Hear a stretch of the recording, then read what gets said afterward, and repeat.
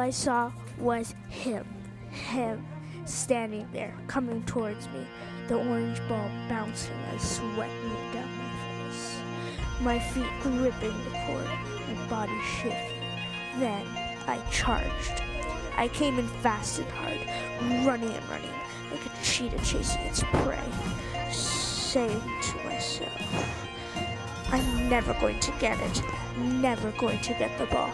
But just as I said that, I had it. I had snatched the ball.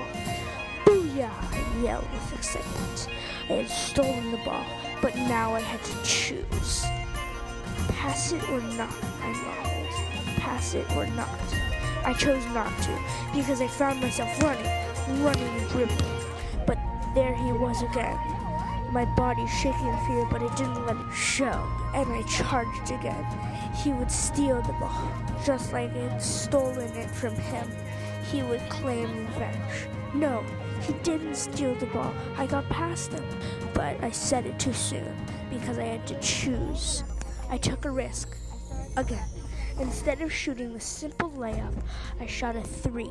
I have never made a 3 with people guarding me. Never. But I still shot.